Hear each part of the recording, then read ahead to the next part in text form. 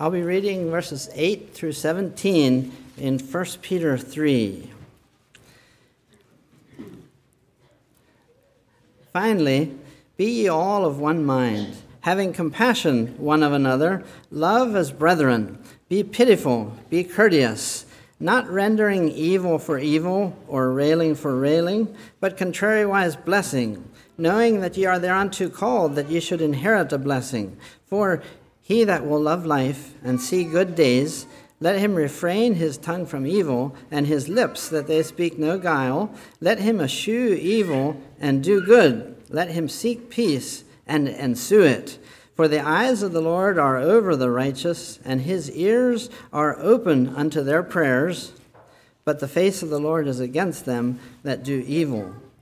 And who is he that will harm you, if ye be followers of that which is good? And if ye suffer for righteousness' sake, happy are ye, and be not afraid of their terror, neither be troubled, but sanctify the Lord God in your hearts, and be ready always to give an answer to every man that asketh you a reason of the hope that is in you, with meekness and fear, having a good conscience, that whereas they speak evil of you as of evildoers, they may be ashamed that falsely accuse your good conversation in Christ. For it is better, if the will of God be so, that ye suffer for well-doing than for evil-doing. And you may be seated.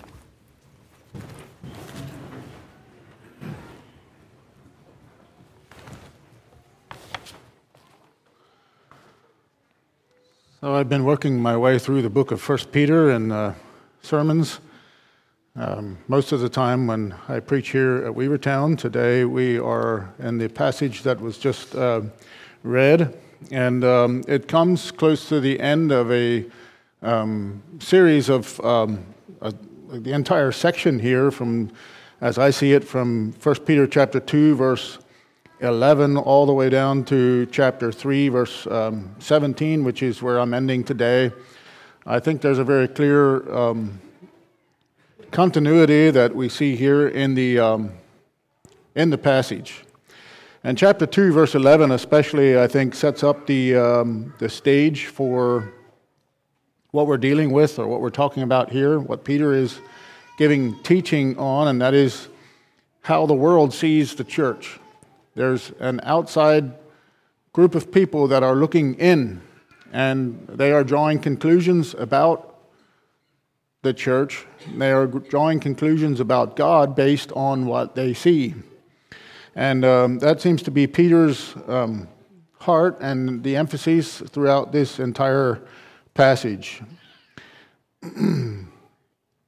Verse 12 of 2 Peter 2, having your conversation or your lifestyle honest among the Gentiles, whereas they speak against you as evildoers, they may by your good works, which they shall behold, glorify God in the day of visitation. And he circles back to that idea toward the end of the section that we're studying here today. Let me just review a little bit the previous sermons.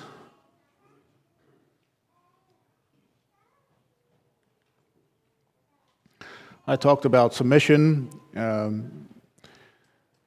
This entire section, I think, sort of centers around that, and it has to do with our social interactions in relation to the world looking in. And we talked about our submission to government, and we talked about our submission in the workplace. And that day there was slavery, which we talked about in Sunday school class today. But it translates, I think, very well to our responsibility to working hard and doing a good job in our places of employment. And then, of course, we noticed the section at the end of chapter 2 where it talks about how Christ submitted to the will of God as he went. And then, in the last time I preached out of here, we looked at verses 1 to 7 of chapter 3, where it talks about submission in the home, or specifically in the marriage. And today we just again notice that the general obligation for all of these roles can be summed up in one word, and that is the word submission. We submit to government. Masters or servants submit to their masters. There needs to be submission in a marriage. Husbands, likewise. Wives, likewise. In that same manner, or like Christ submitted, we submit in our relationships. And now Peter takes us to yet another aspect of relationship, and that is the relationship in a congregation. Notice, he says, submit, verse 8, finally. And that word finally, I think, means that as he ends this section, or in addition to, or yet this one thing, or another thing that he's mentioning here, he says, all of you, be ye all of one mind. I've entitled the sermon, Submission in the Body of Believers. Submission in the congregation.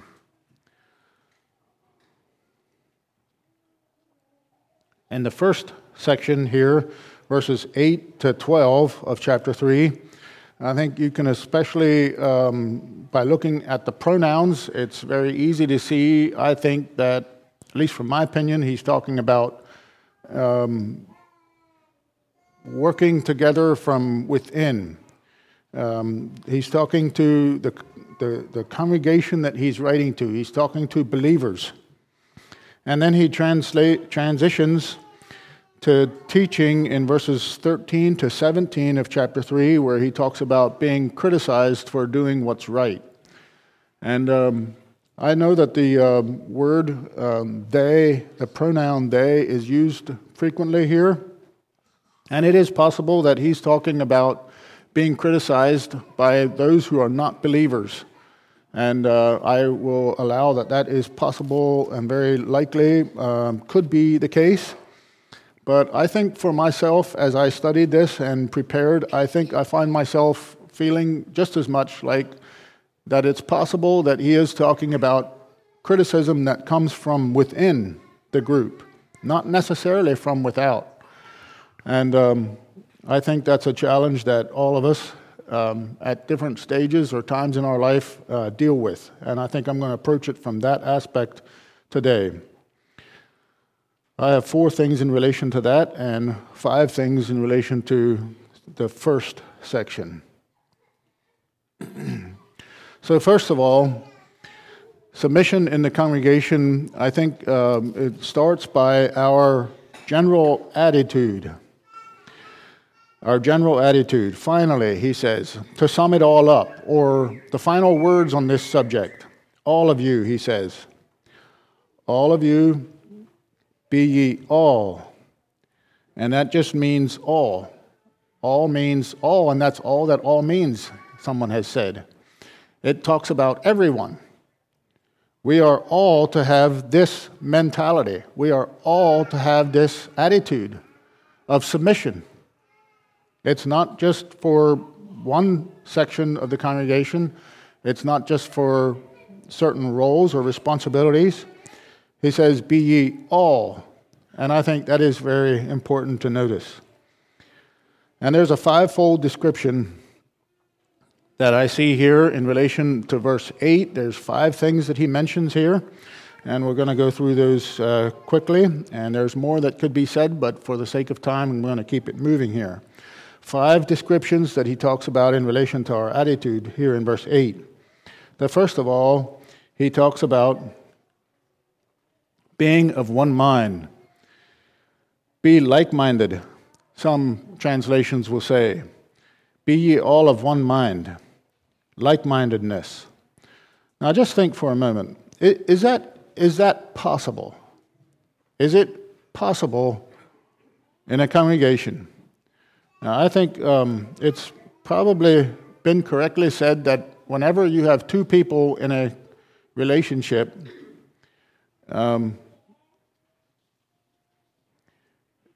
if 2 people agree on everything, at least one of them is not thinking.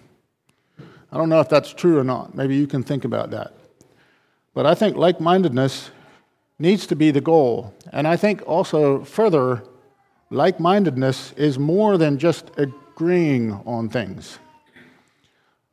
Like-mindedness has much more to do with foundational things rather than agreeing on what we're actually talking about. Like-mindedness. If there is agreement in our thinking, that's called uniformity, and that's nice when that happens. I think that it's something that we should strive for. I think we should condition ourselves to get to that place. But I think the reality is that, like I said earlier, if two people agree on everything, it's possible that one or both of them are not thinking. So in a congregation like we have here, I have certain views about the Bible.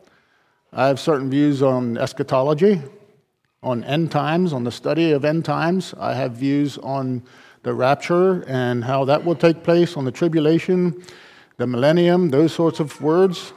I have views about the Holy Spirit, and I have views about doctrines in the congregation or in the church, out of the Bible, and how church should be done, and those sorts of things. And I think that's okay. I think that's something that we should have. I think that should be part of how we do things. But I realize that some of you may not share those opinions. And I guess just tongue-in-cheek here, I can say, well, that's good. I'd like to give you the grace to be wrong. But on the other hand, there is also a place where we need to seek to form and blend those views. And I think that's more what he's talking about than thinking exactly the same thing. That, for instance, in the early church, you don't get very far into the story in Acts until you see that there's disagreements and arguments and divisions, some of them fairly strong. And I think it's something that has been part of the story and the history of the church. And I would like to encourage us to not be overly undone by that. I think the study of church history often is studying how disagreements or how things were done when people disagreed. So there were disagreements in the early church. They talked about things like how what the response should be to eating meat that was offered to idols or that was sacrificed in the heathen pagan worship services. They talked about things on how it should be done in relation to keeping the Sabbath, which was the Jewish traditions. And there were other days and holidays, Jewish holidays, that were talked about in the New Testament. We can see that early on they were not even 20, 30 years in, they were talking about this. There was discussion in the early church about how to take care of widows and how that should be financed and that sort of thing. Paul and Barnabas argued about John Mark's role in their missionary journeys. And I think even prior to that, you can see the disciples arguing as they followed Jesus. Even when Jesus was right in their midst, physically, they were discussing and arguing about things. One of those, of course, was the selfish thing about who should be the leader and that sort of thing. And those are things that are, I think, current, even all the way to our experience here at Weavertown that you can make application. There's a bunch of disagreements in the New Testament. And that's because we are just regular human beings, and we think about things that are happening around us. The challenge, I think, is to become like-minded, to think the same way. And that is deeper than just agreeing, to have a foundation from which we start on. And I think one of the best examples is in the New Testament itself. There's teaching on how a church should function.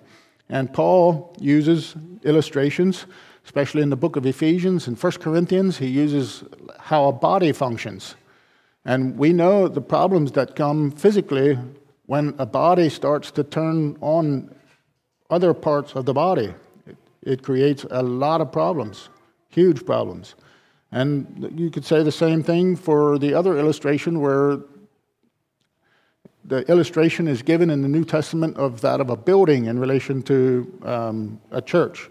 When part of the building falls down, when part of the building is in disrepair, it puts incredible stress on the rest of the building.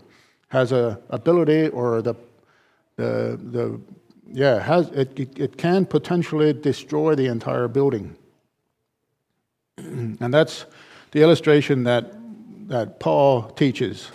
Jesus, in the upper room there in John 17, where he prayed, he said, "Father, may they be one even as you and I are one, that the world may believe that thou hast sent me." Or I'm not quoting exactly, but it's something like that.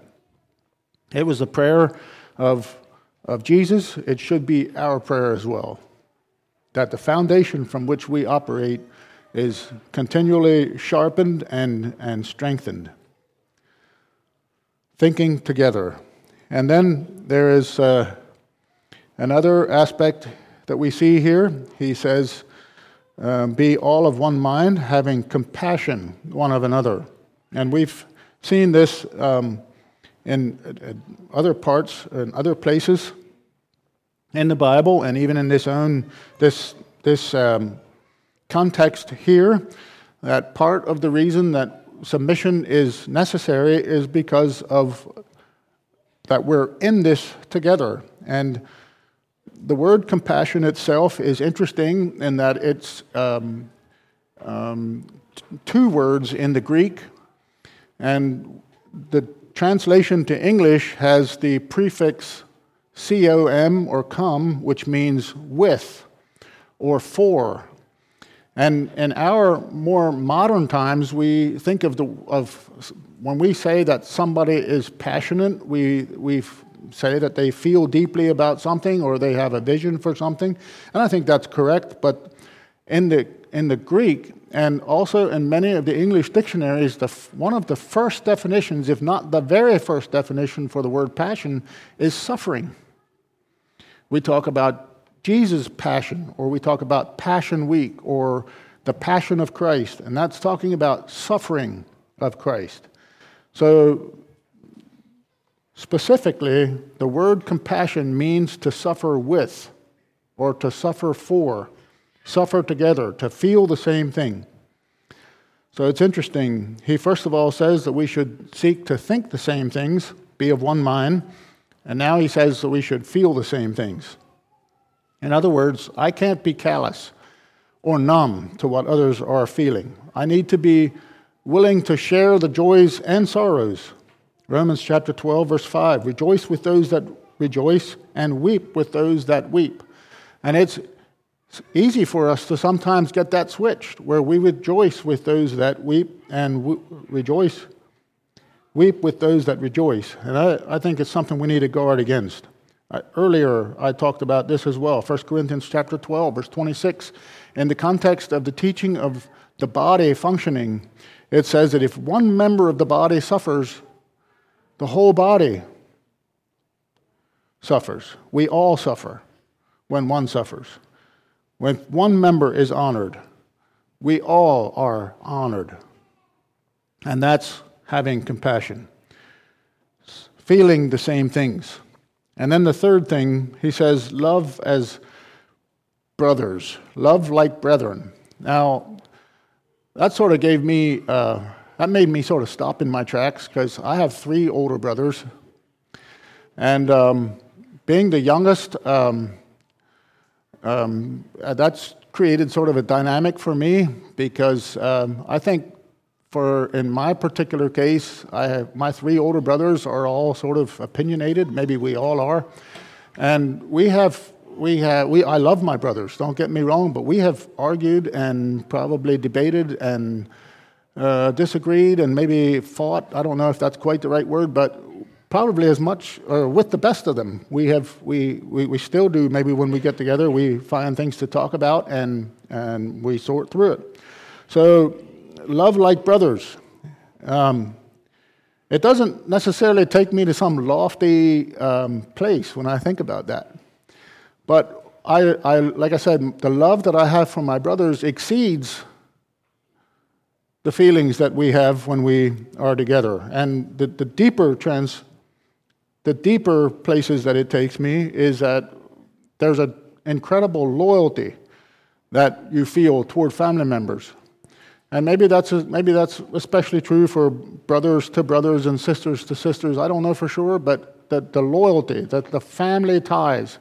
So when it comes down to it, we might disagree on things, but there are things that we will come to bat for each other. It's a loyalty that's present there. That's how it was. That's how it is in my case, and I think you can probably relate to that as well. One of the other translations says that we should love one another like brothers should. I think that sort of helps. And I also take comfort in the fact that Peter wrote this.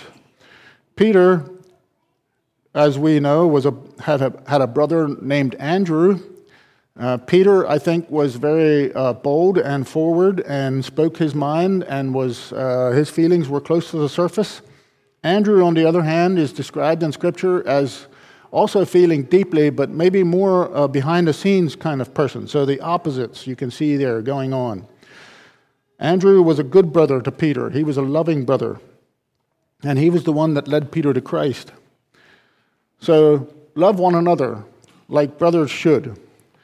And I think the Bible actually digs further into that in 1 John chapter 3, verse 14. He says, "By this we know that we have passed from death unto life when we love our brothers." Makes it fairly serious. The fourth thing that we see in this description is that we should be pitiful, the King James Version says. Most of the other translations will use a different word, and I think it's probably maybe just a better translation of the Greek word, and that simply means humble. The word pitiful would describe something about being full of pity, or being sensitive would be another word to use. It could be used. It's something that we should be great at. It's something that we should develop in our lives. When we see things going on in the lives of people around us, to stand back and do nothing it just shouldn't be part of our story. We should be doing something. We should be working for a better spot or a better solution. And I think along with that, I think there's also this opportunity, or let me just say it this way. I think sometimes, maybe even specifically, I'm talking about myself, but even as a congregation, I think sometimes we have a lot of people in and out here. We're in a place in Lancaster County, spot here in our history where there's a lot of people in and out. And sometimes we can sort of get the feeling that it's just another person, another problem, another situation. And we can sort of become callous to that. And I think we need to guard ourselves from moving away from this beautiful sweet spot of being tender-hearted, full of pity, humble-mindedness. And I got ahead of myself just a little bit here. The fifth description here about being courteous, and this is the word that I wanted to say earlier, is mostly translated in other translations as the word humble. Humbleness, humble-mindedness. And that means being willing to stoop to the lower places. And I appreciated what Josh shared this morning, just spot on. In a way, the primary way to serve is to stoop lower. I think sometimes in our Western culture, and probably just as a result of our human nature, we tend to think of sanctification in our lives sort of taking us to higher and higher levels where we're pulling off of the top shelves. F.B. Meyer, a writer of long ago, says, "I used to think that God's gifts were on shelves one above another. The taller you go in Christian grace, the more easily you could take from the top shelves. I have now come," he says, "to realize that God's gifts are on shelves one below the other. It's not a matter of growing taller, it's a matter of stooping lower." I like that. I'm really, really challenged by this particular aspect. Humble-mindedness. Being courteous. It's not so much about saying please and thank you, although that is very much a part of it. I think especially the aspect of gratitude and just good courtesy demonstrates humility. Are you a person that can readily thank people for what they do? Are you willing to ask and use the word please and that sort of thing? It communicates value and dignity to the person that you're talking to. I think all 5 of these together form sort of a beautiful description of the general attitude of the believer, and that, of course, is love. So verse 8 talks about our attitude, and it gets a little harder now in verse 9, where he talks about our response. In verse 9, not rendering evil for evil, or railing for railing, but contrariwise, blessing. That's a lot different than what I've been talking about so far. It sure seems like he's talking about fellow believers here, right? I think that's the continual aspect or the continual theme. He's writing to believers. Verse 8 especially. We can easily say, well, yeah, he's talking to believers, but then I don't think it's consistent for us to transition to something other than believers in verse 9 and following. There are times, of course, how do you treat the people that are giving you hassle? How do you treat the people that you have a disagreement with, who feel something differently than you do? It's the challenge. Not returning evil for evil. And there are things that happen that are just wrong. They're not right. But on the contrary wise, blessing in those situations. Knowing, he says, that you were called to this. I think that is so sobering. We don't return evil for evil. We don't return railing for railing. Knowing that we're called to this. And the reason that we're called to this is so that we can inherit a blessing. Now, it's really a hallmark of the Christian faith, right? Throughout the history of the church, the Christian faith, we especially it's easy for us to lift up heroes from the past who were treated wrongly and returned good in those cases. And we've had opportunities in our own lives, testimonies that we hear from people around us who have had the opportunity of doing that. And I think it's one of the things that separates the Christian faith from other religions and other belief systems, and that is that we treat our enemies with respect. It's unheard of in other cultures. It's unheard of in other religions. It's not something that other belief systems lift up necessarily. To bless someone. And I got to tell you this, it's easy for me to stand here and talk about this, much, much harder to actually do it. And what Peter is saying here is that we return evil, railing, with blessing, knowing that you are called to this, that you may inherit a blessing. Harassments, irritants on earth today will add blessings to us in heaven later on. Jesus said that on the Sermon on the Mount. He said, "Blessed are you when men shall revile you and persecute you, and shall say all manner of evil against you for my sake." He says, "Rejoice and be exceeding glad, for great is your reward in heaven."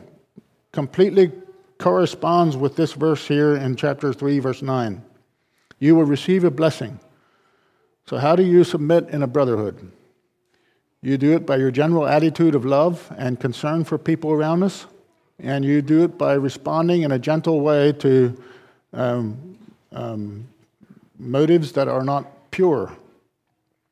And thirdly, he talks about the motivation in verses 10, a genuine motivation for what we do. Verse 10, Peter says, this is how you do it. And he quotes from Psalm 34. For he that will love life and see good days. Let him refrain his tongue from evil, and his lips that they speak no guile.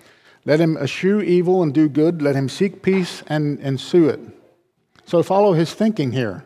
He's saying, one of the first things here is that the reason that we do this, the reason that we respond to harassment in gentle ways is because the Bible tells us that. The Scripture commands it.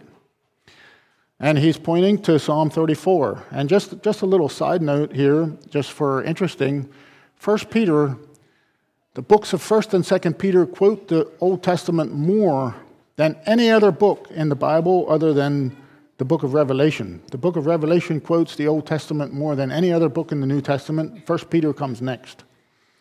And here he's quoting Psalm 34. He who would love life and see good days. Who of us want that? Oh yeah, we all want that. We all want to love life.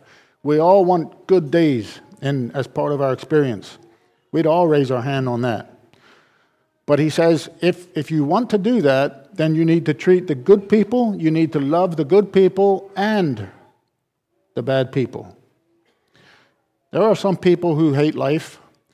I hope there's no one here like that, but occasionally you'll find people that just aren't enjoying life. Solomon was one of those people, and in his little journal in Ecclesiastes chapter 2 verse 17, he says, I hated life because everything was vanity and vexation of spirit. Other people, you would say, they just endure life, and maybe that's the largest group of us sometimes. We just endure life. We just put up with what's going on around us. We endure it. And then there's other people who try to escape life. They try to dodge responsibilities. They try to dodge opportunities. They don't love life. They don't necessarily endure it. They want to escape what is theirs to do. But I think God wants us to enjoy life. And the way we enjoy life is by realizing that there's a sovereign God. God is watching over us. And I just did a really quick scan of the Old Testament where it talks about God seeing what's going on. It is so fascinating. And I just jotted down quickly, let's see, that would be 8 passages where it specifically mentions that God saw what was going on. And in addition to that, you can read stories where it specifically mentions creation, for example. In Genesis 1 and 2, it mentions God seeing what was going on. And behold, it was very good. He saw what was done. It says the same thing about Abraham. In Genesis chapter 22, where Abraham was offering Isaac, and in that context, I think there's 5 references of God seeing what was going on.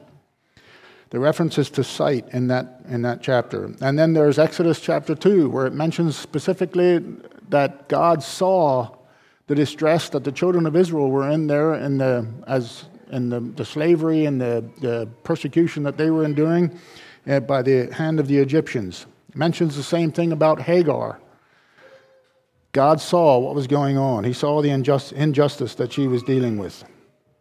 And I think it's one of the things that should be a motivation for us. And it's not so much that God is watching us to see if we mess up. He's watching over us would be a better way. He's superintending. He's taking care of us. He cares about the things that we care about. He's protecting us. He's paying attention. He's listening when we pray. That's the picture. The eyes of the Lord are on the righteous. His ears are open to their prayers.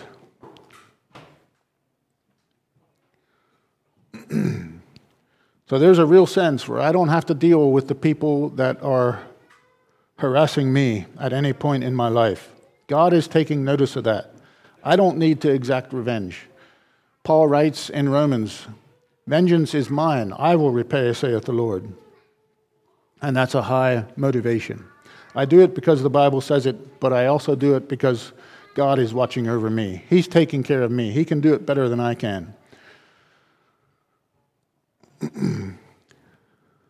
And I think on this point, I think it's especially important for us to think about that that's exactly what Jesus did. And I think it's one of the points that Peter is making here.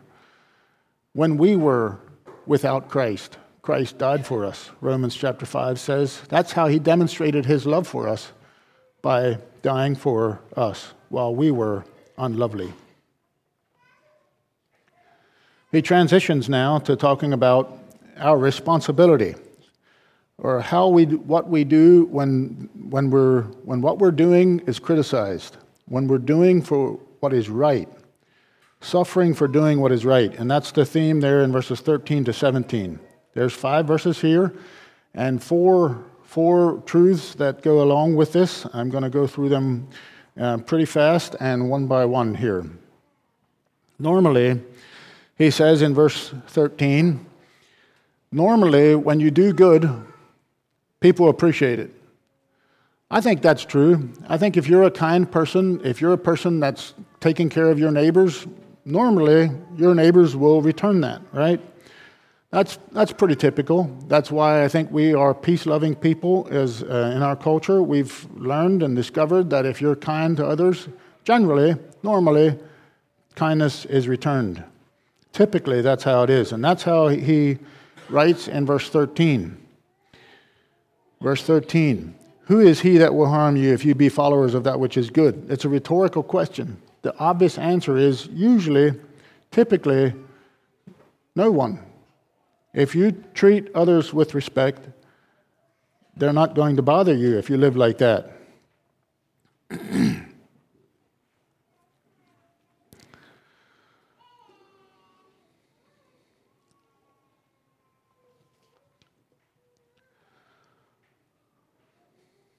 I think it's pretty safe to predict that in this group here today, probably nearly all of us, maybe all of us will never give our lives for being a Christian.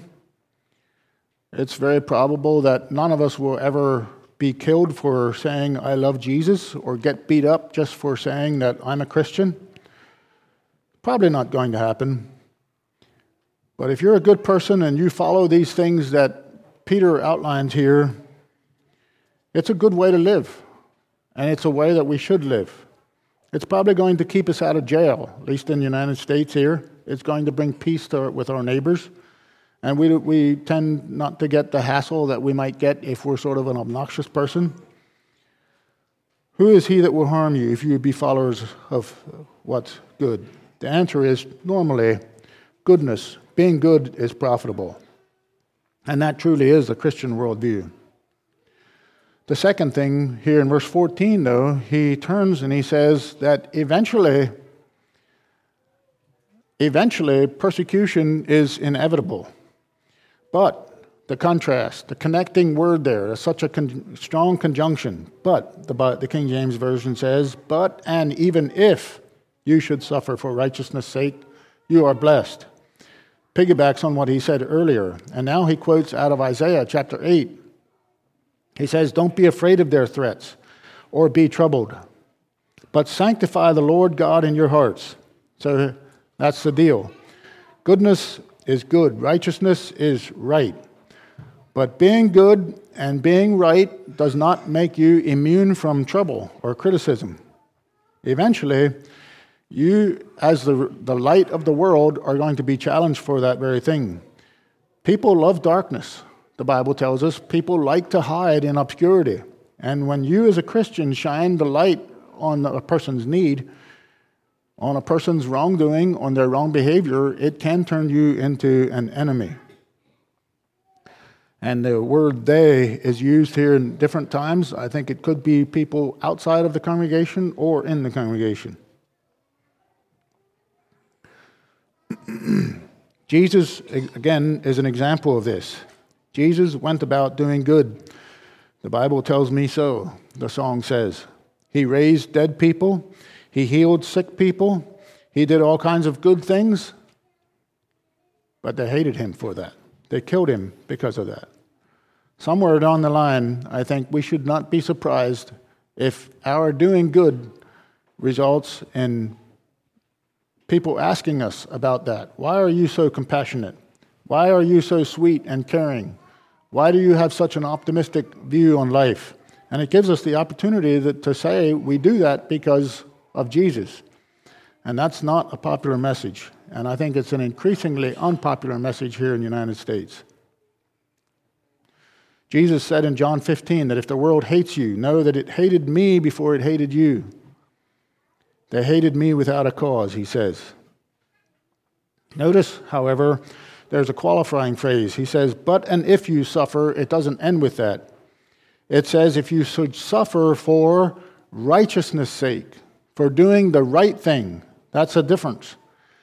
When we violate the law, when we do something that's wrong, when we do something that's straight up mean to someone, we suffer for that.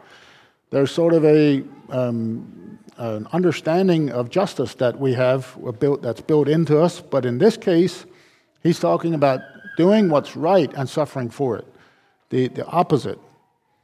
And he says, if you do that, if you suffer for righteousness' sake, happy or blessed, honored are you.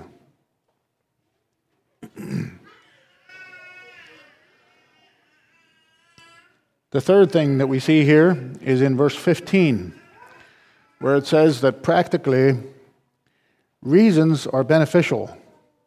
And he gives at least two things here that I see that are important for us when and if we're suffering for doing the right thing, when we're criticized for doing what's right.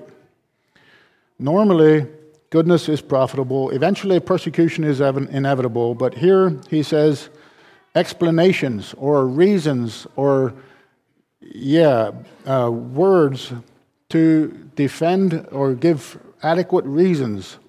The word reasons here is the word apologetics, or it's the word that we get from the word apologetics in our English language. And there are people that come alongside us and they want to know why, both within the congregation or without the congregation. We have an opportunity to give reasons of the hope that's in us. And when people ask us, we should be ready to give an answer. And first of all, we should say, it's because of God. Sanctify the Lord God. Set Jesus up as Lord of your life. And I can't think of a better translation than some of the other translations to this direct passage here. It says, set apart Jesus Christ as Lord of your life. The NIV, in verse 15, but in your hearts set apart Christ as Lord. In other words, before you go out and face the world every day, we need to make sure that inwardly we're at a good spot, that Jesus Christ is Lord of our life, that we're loyal to Him. And that's what Daniel did. It says that he purposed in his heart to do what was right. And when the challenges came, he instinctively or almost automatically knew what he was going to do. Daniel purposed in his heart that he would not defile himself. It's been correctly said that before you can stand publicly, you need to kneel privately. Very true. Before you can stand publicly, you need to kneel privately. And Daniel stood before Nebuchadnezzar with great boldness. Shadrach, Meshach, and Abednego did the same thing.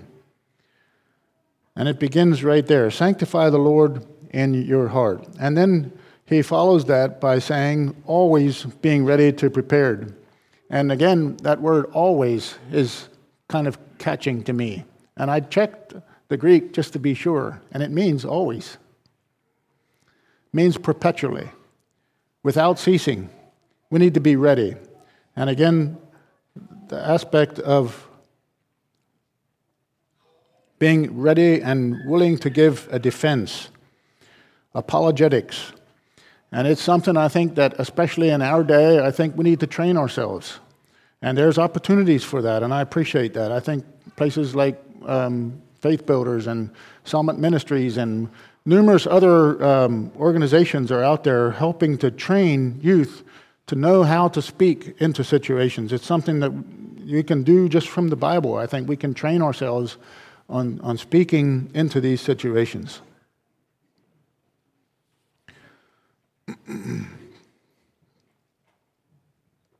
The fourth thing here is that inwardly, he says, conscience is indispensable.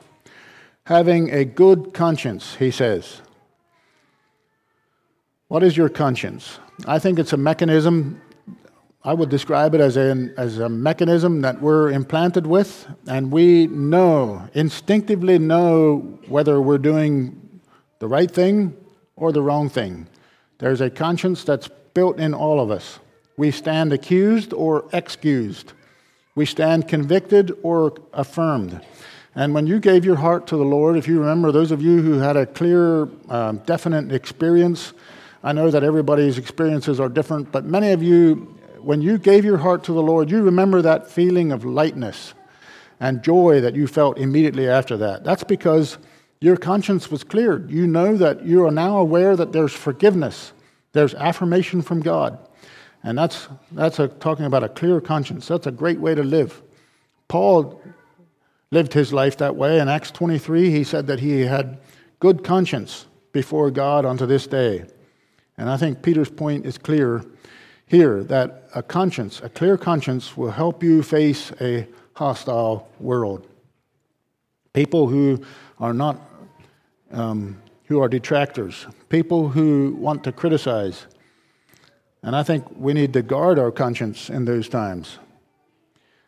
Having a good conscience, that whereas they speak evil of you as of evildoers, they may be ashamed that falsely accuse your good conversation or your lifestyle in Christ. I want to close now and just give a brief summary, which I think happens in verse 17. It's a summary of what has preceded this. In verse 17,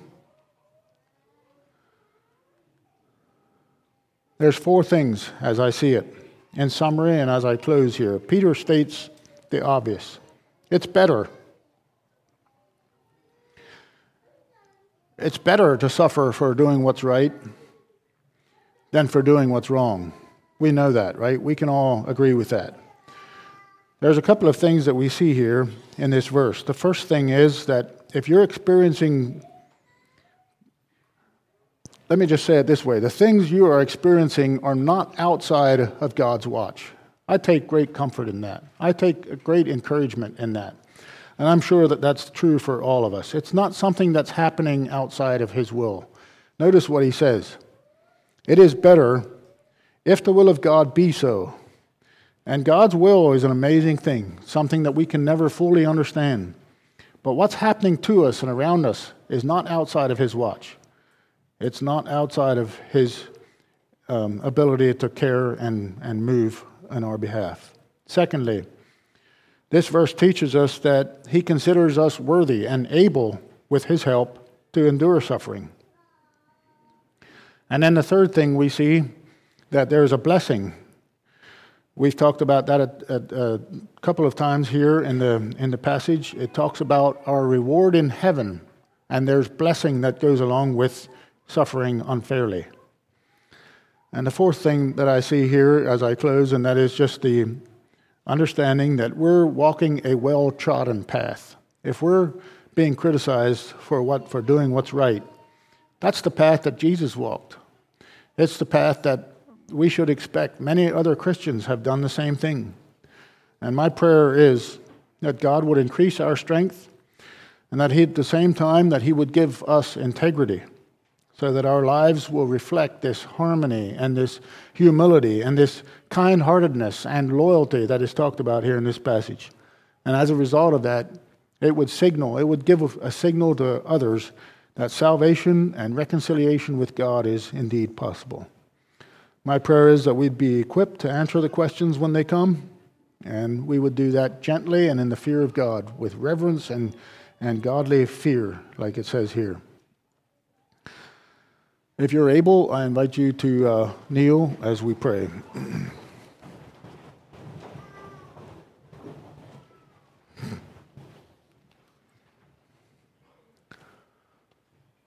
Lord, we come to you in Jesus' name. We ask, Father, for your help and grace, your wisdom, your strength to enable us as we go through our lives. I pray that you would guide us and especially give us that spirit of humility that is talked about here in 1 Peter. I pray that that Spirit would dominate our lives and that we would be motivated and moved by what the Scripture says and by an understanding of your sovereignty. I pray that you would receive the glory and praise for our lives, and as we go about our responsibilities and duties, that we would do it in a way that draws people to Christ. And I pray in Jesus' name, amen.